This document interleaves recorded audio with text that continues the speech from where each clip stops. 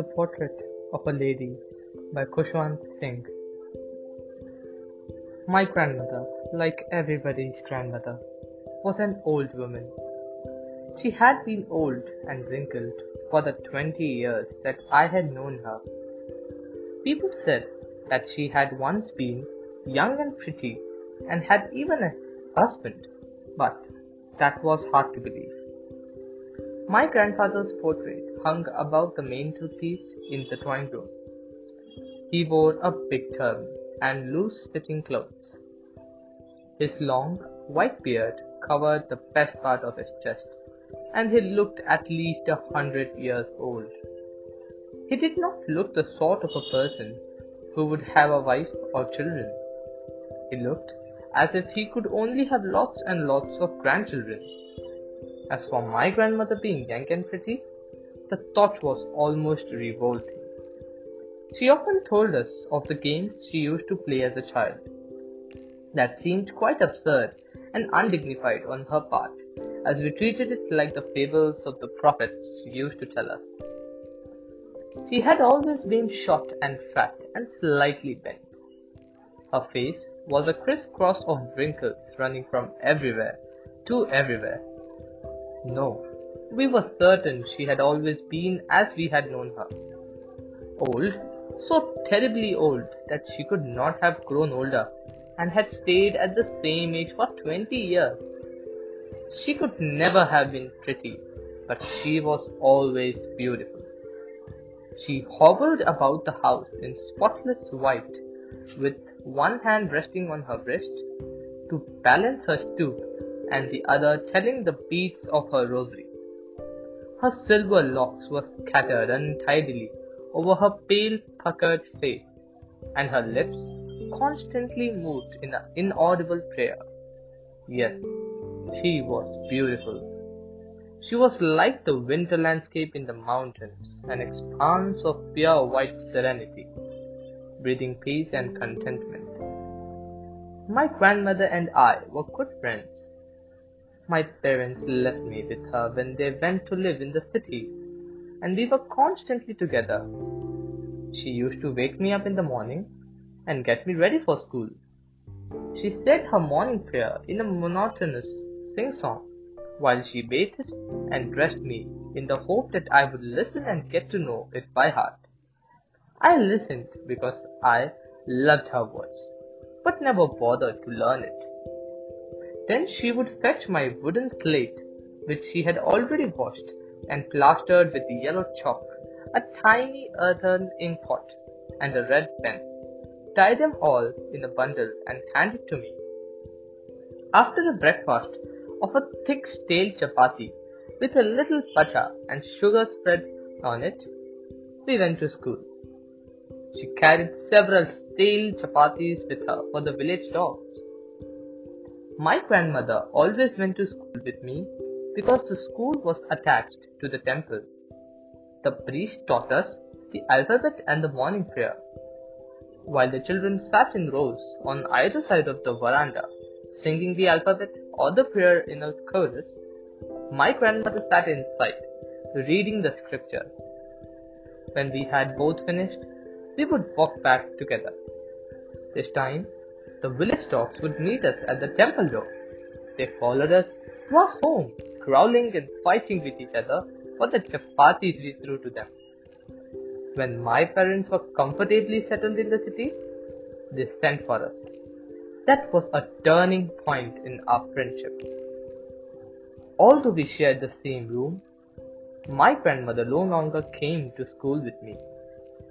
I used to go to an English school in a motor bus. There were no dogs in the streets, and she took to feeding sparrows in the courtyard of our city house. So here's the part 1 of The Portrait of a Lady. I hope you loved it. You can always suggest me anything, or if you want to just say anything, you can voice message me. Thank you for hearing.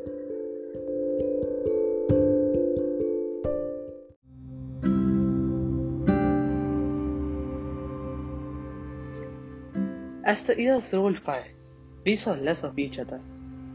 For some time she continued to wake me up and get me ready for school. When I came back, she would ask me what the teacher had taught me. I would tell her English words and little things of Western science and learning, the law of gravity, Archimedes' principle, the world being round, etc. This made her unhappy. She could not help me with my lessons. She did not believe in the things they taught at the English school and was distressed that there was no teaching about God and the scriptures. One day, I announced that we were being given music lessons.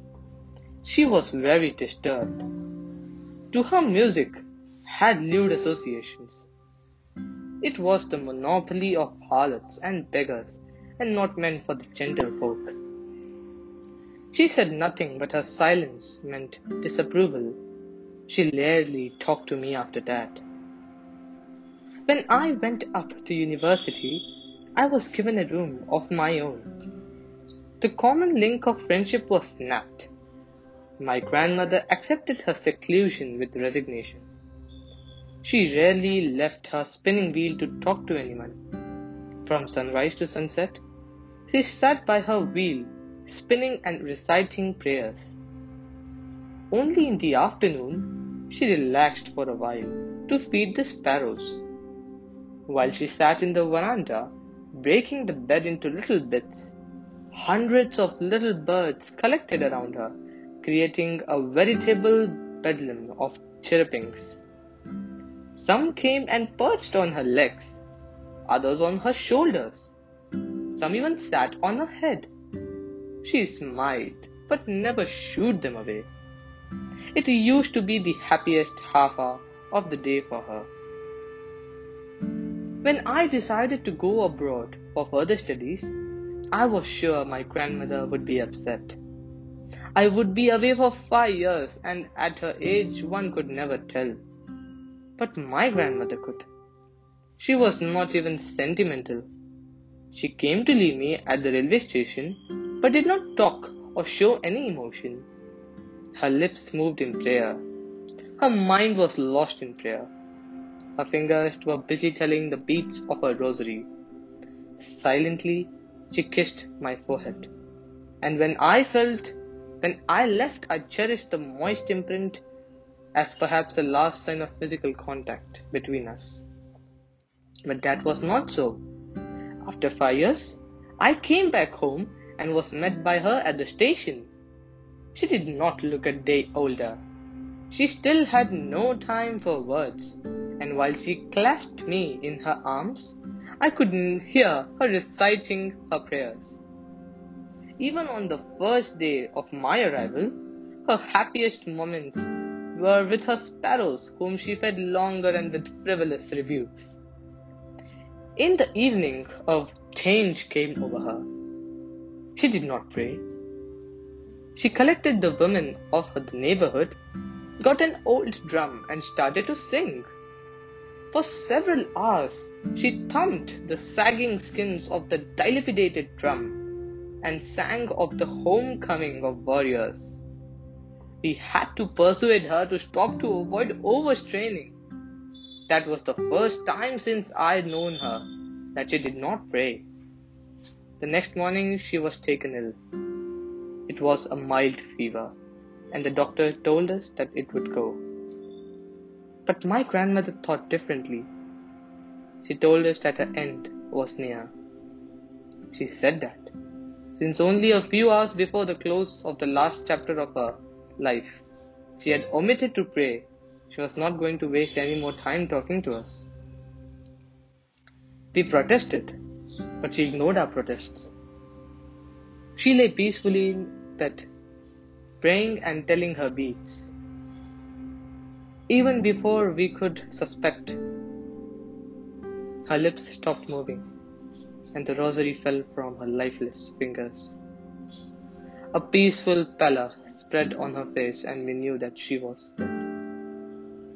So here's the part 2 of the portrait of a lady, I hope you enjoy it, and I think this was a better audio quality. Please do suggest me about anything you think maybe I should do something more, or maybe I should stop doing it. Okay. Thank you very much.